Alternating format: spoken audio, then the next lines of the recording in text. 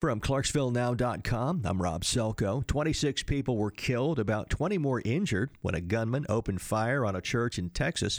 The gunman fled and was found dead inside a vehicle shortly after the attack. It's not clear if he shot himself.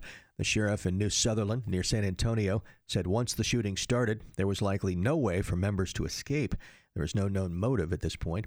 The Pentagon released the name of a soldier killed Saturday in Afghanistan. Special Forces Sergeant First Class Stephen Cribben of California was assigned to Fort Carson, Colorado. He died in combat in Afghanistan's eastern Logar province.